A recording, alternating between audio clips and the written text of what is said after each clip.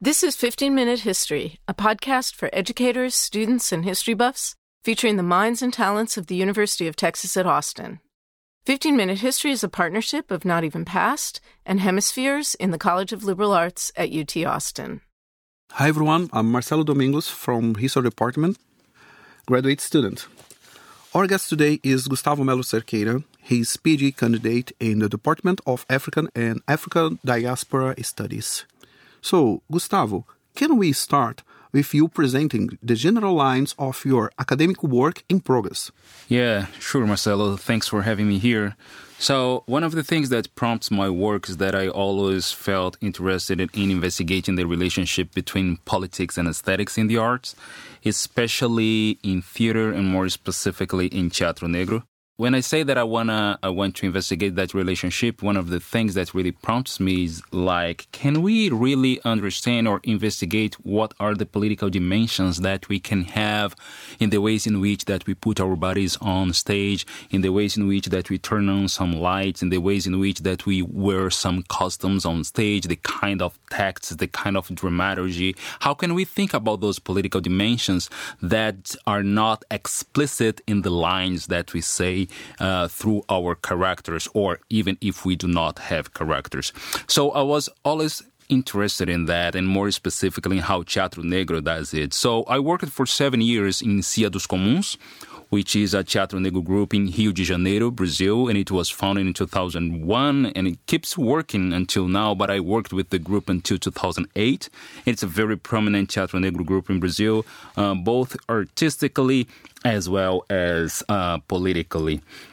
So I realized that I could dive in the process of Cia dos Comuns to investigate a little bit more how I can bridge those connections between the artistic, aesthetic dimension and the political dimension. And I think that the black body can be the best instance to bridge those connections.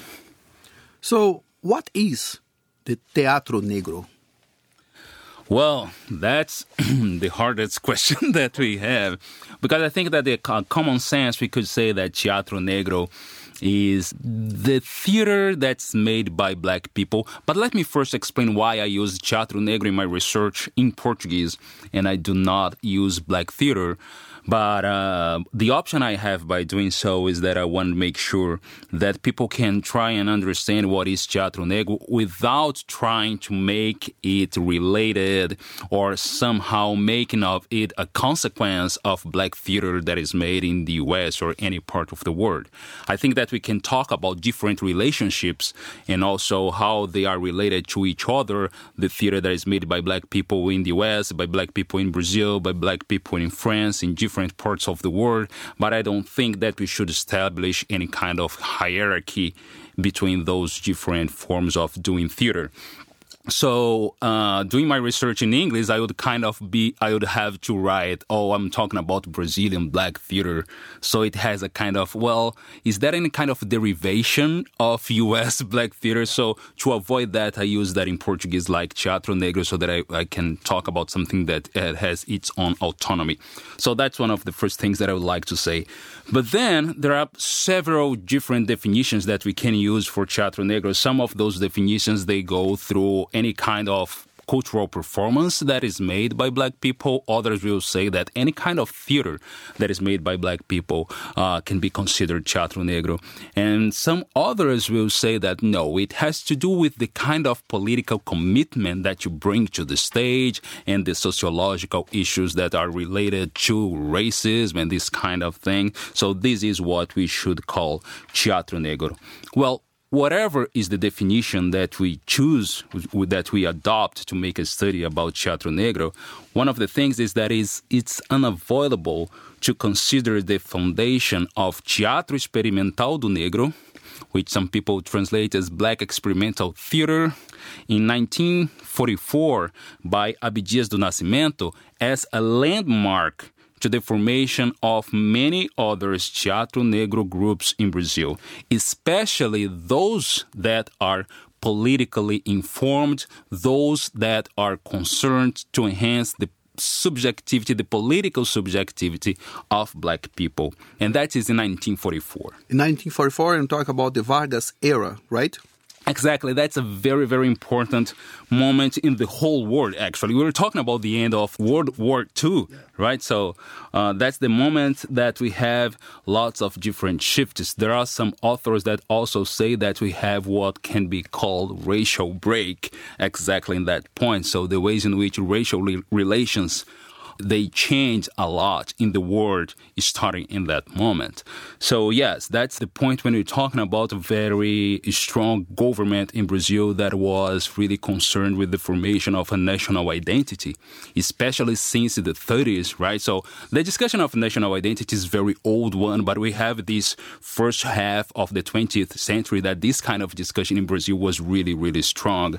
And I think that was one of the very smart moves that was made by Abdias Nascimento that said, well, if this is the discussion at this point, where are black people in that discussion? So let's go in culture, let's go in theater, and let's make that discussion goes, and let's review our own contribution to Brazilian national project. Yeah, so that's very, very important at that point.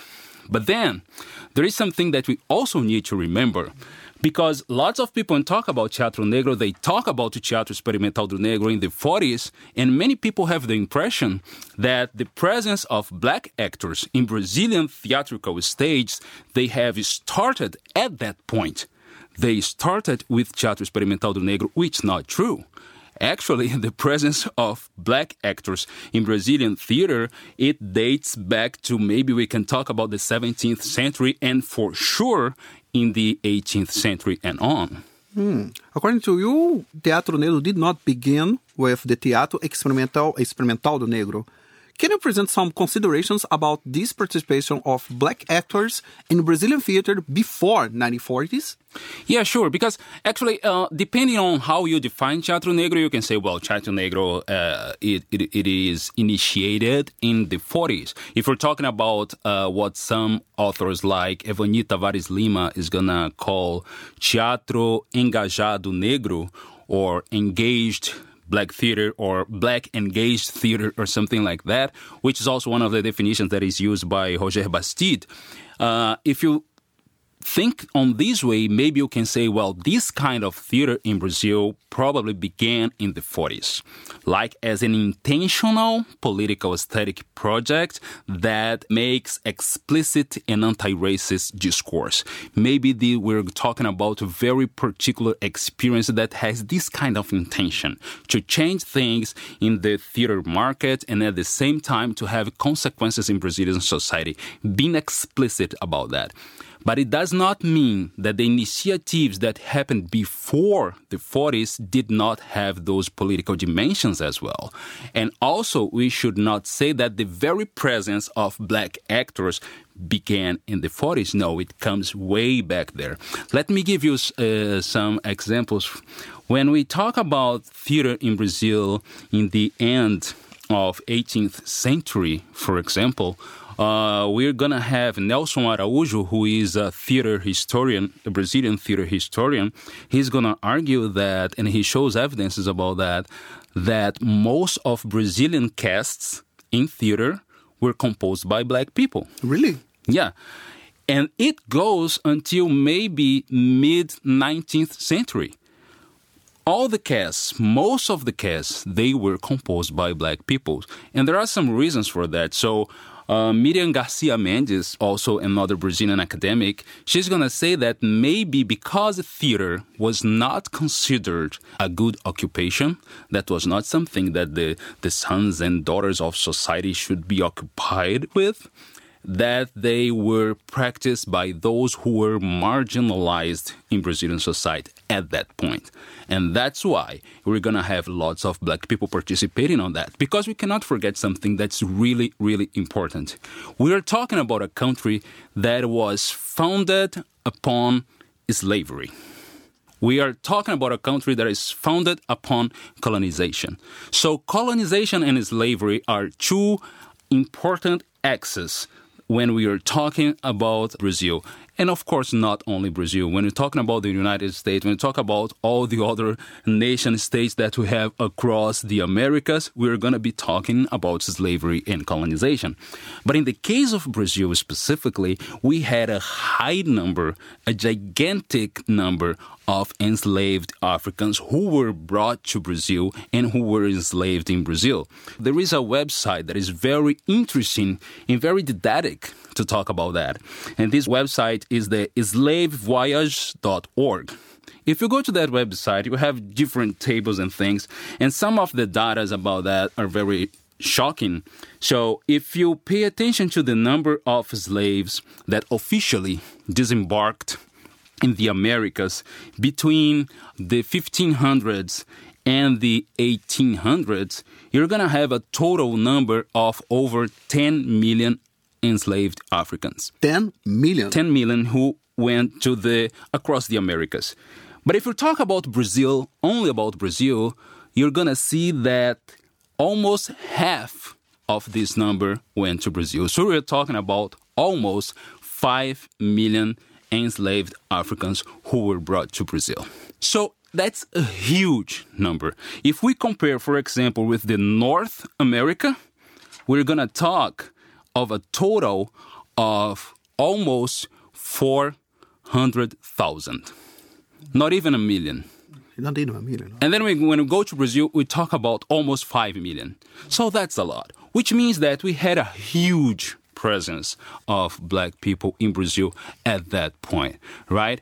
So going back to talking about theater, when we turn to the 19th century, lots of things change in Brazil, right? You know very well that in the 1808, we had all that move of the Portuguese royal family that goes to Brazil. They run from the Napoleon Wars, I think. Exactly. So they moved to Brazil, and when we talk about the Portuguese royal family, we're not talking about 3 or 4 people. We're talking about lots of different ships full of people, because we have all those people who are following them to Brazil as well.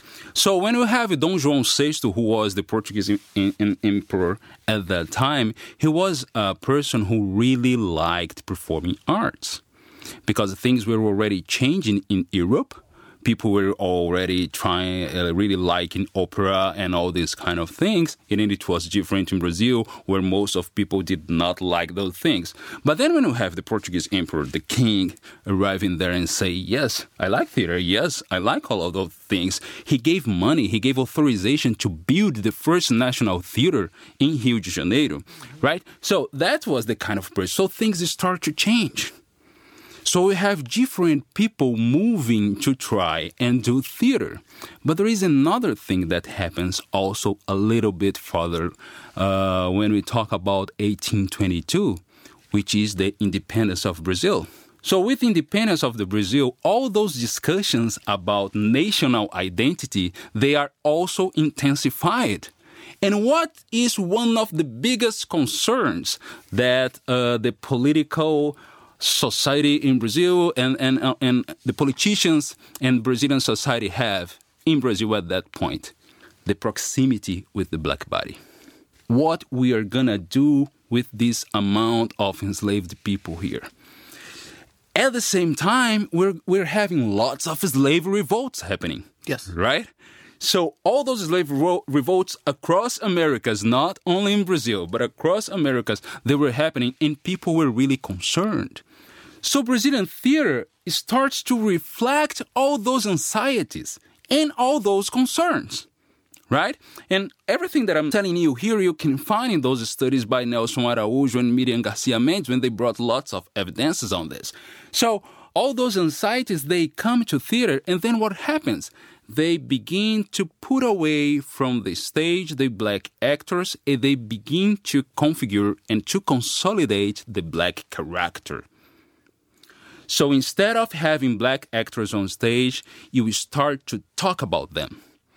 Instead of having them performing European characters, European dramaturgy, they become the object of discussion. And with that, you also start to consolidate several stereotypes that you have in Brazilian society about hypersexualization, laziness, disloyalty, all those things that you see on Black people, you start to consolidate in the Black character, right? But when we go to the end of the 19th century, after the abolition of slavery, what you're going to see? Well, there is the abolition of slavery, but you still have all those stereotypes. You still have all that rejection to the Black body. You still see those bodies as exotic. If you say that they are exotic, it means that they do not belong. There are some external influences that you have in that society. So, in a certain way, when we study through theater, the racial relations, the racial politics in Brazil, you see that those tensions do not change a lot with the abolition of slavery. One of the things that we need to consider when we talk about that is exactly because it depends on how we understand slavery. How can we define and can we understand slavery? So I think it's pretty much common sense that when we talk about slavery, we're talking about forced labor. And that's one of the things that we need to start to question, right? Because when you talk about forced labor, you were only thinking about those categories that are more related to the development of capitalism in economic sense, which is very interesting, of course, and very fruitful.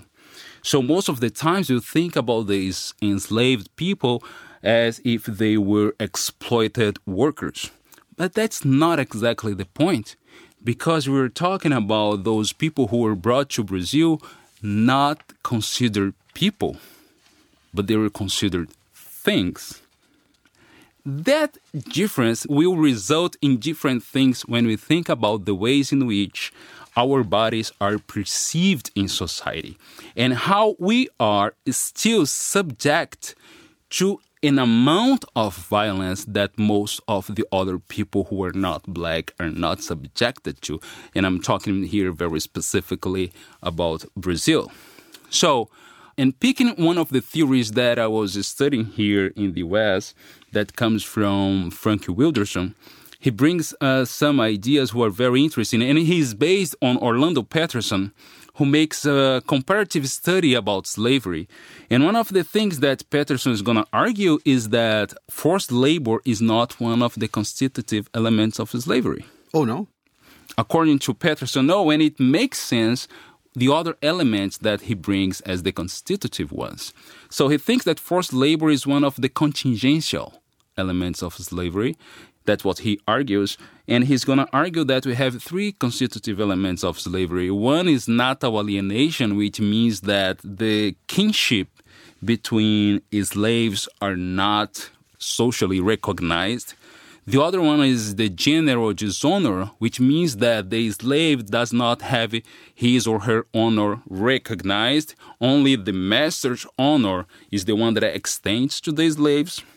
And the other one is the gratuitous violence.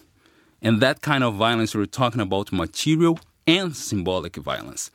Let me tell you something. When I'm talking here about these three constitutive elements of slavery, Orlando Patterson argues that those are the constitutive elements of slavery, not the constitutive elements of Black slavery. Yeah, any kind of slavery. Any kind of slavery, because that's the kind of experience that all people around the world have gone through and they can go through in different times.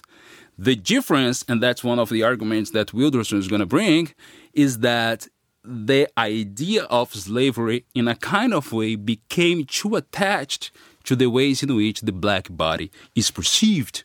So even after abolition of slavery, even after emancipation, even after Reconstruction, we are still subject, for example, to an amount of violence that most of people in the societies we live in are not subject. That's one of the things that will impact a lot, and that's what I am investigating. How can we, as Black actors, can we bring this kind of experience to the stage? And how can we deal with the ways in which we are misperceived. And I'm using this term misperceived as Harvey Young proposes in his book, Embodying Black Experience, to say that many times people look at us and do not perceive us. They project onto us lots of ideas that they have already built about us. So how our bodies are able or not to deploy politically and aesthetically some notions and strategies of identity, visibility, and representation to enhance Black political subjectivity. Well, so what is the relation between the Teatro Negro and the Brazilian racial politics? When I go back to the Teatro Experimental do Negro, and then I will also bridge with the group that I'm working with, which is Companhia dos Comuns. But if we go back to Teatro Experimental do Negro, it's very interesting. When you go to the history of Teatro Experimental do Negro, you're going to see that many people are going to talk about Teatro Negro as a landmark to Teatro Negro in Brazil, in a broader sense. And many people are going to talk about Teatro Experimental do Negro as a landmark to Black movement in Brazil. It's very interesting how that particular initiative, and of course all the personality and everything of Abdias do Nascimento, was able to make that political. That's why I used to say that Teatro Experimental do Negro is a political aesthetic endeavor. It's not only political, it's not only aesthetic. Even at the time of the foundation of TEN, a few years later, in a newspaper that in a kind of a magazine, but it was really a newspaper that they had named Quilombo. They used to say, Abdias do Nascimento used to say that Teatro Experimental do Negro was a kind of a sociological experiment, actually. It was a sociological investment. Impressive. And one of the main objectives he had was really to insert Black people in Brazilian society as making part of Brazilian society. So it's very Teatro Negro, especially Teatro Experimental do Negro, is very teleological in this sense. There is a goal that goes beyond the aesthetic experience that they want to achieve. And that's pretty much what we have nowadays also with Companhia dos Comuns. When we talk about Companhia dos Comuns in 2001, let's remember that in 2002, we elected Luiz Inácio Lula da Silva as the president. That's when we start to have lots of people from social movements starting also to participate in political institutions as well, right? So all the artistic research that is made by Companhia dos Comuns since 2001 goes along with a very close debate with some state agencies and institutions. One of the things that Companhia dos Comuns did, for example, was to found the Fórum Nacional de Performance Negra, which is the National Forum of Black Performance. And the main reason for the foundation of this National Forum of Black Performance is to put groups, Teatro Negro and Dança Negra, Black Dance, and Dança Negra groups together so they could discuss and propose some public policies. Right? So that discussion happened not only among us, the artists, but we also invited to those discussions the representatives of several state agencies in Brazil.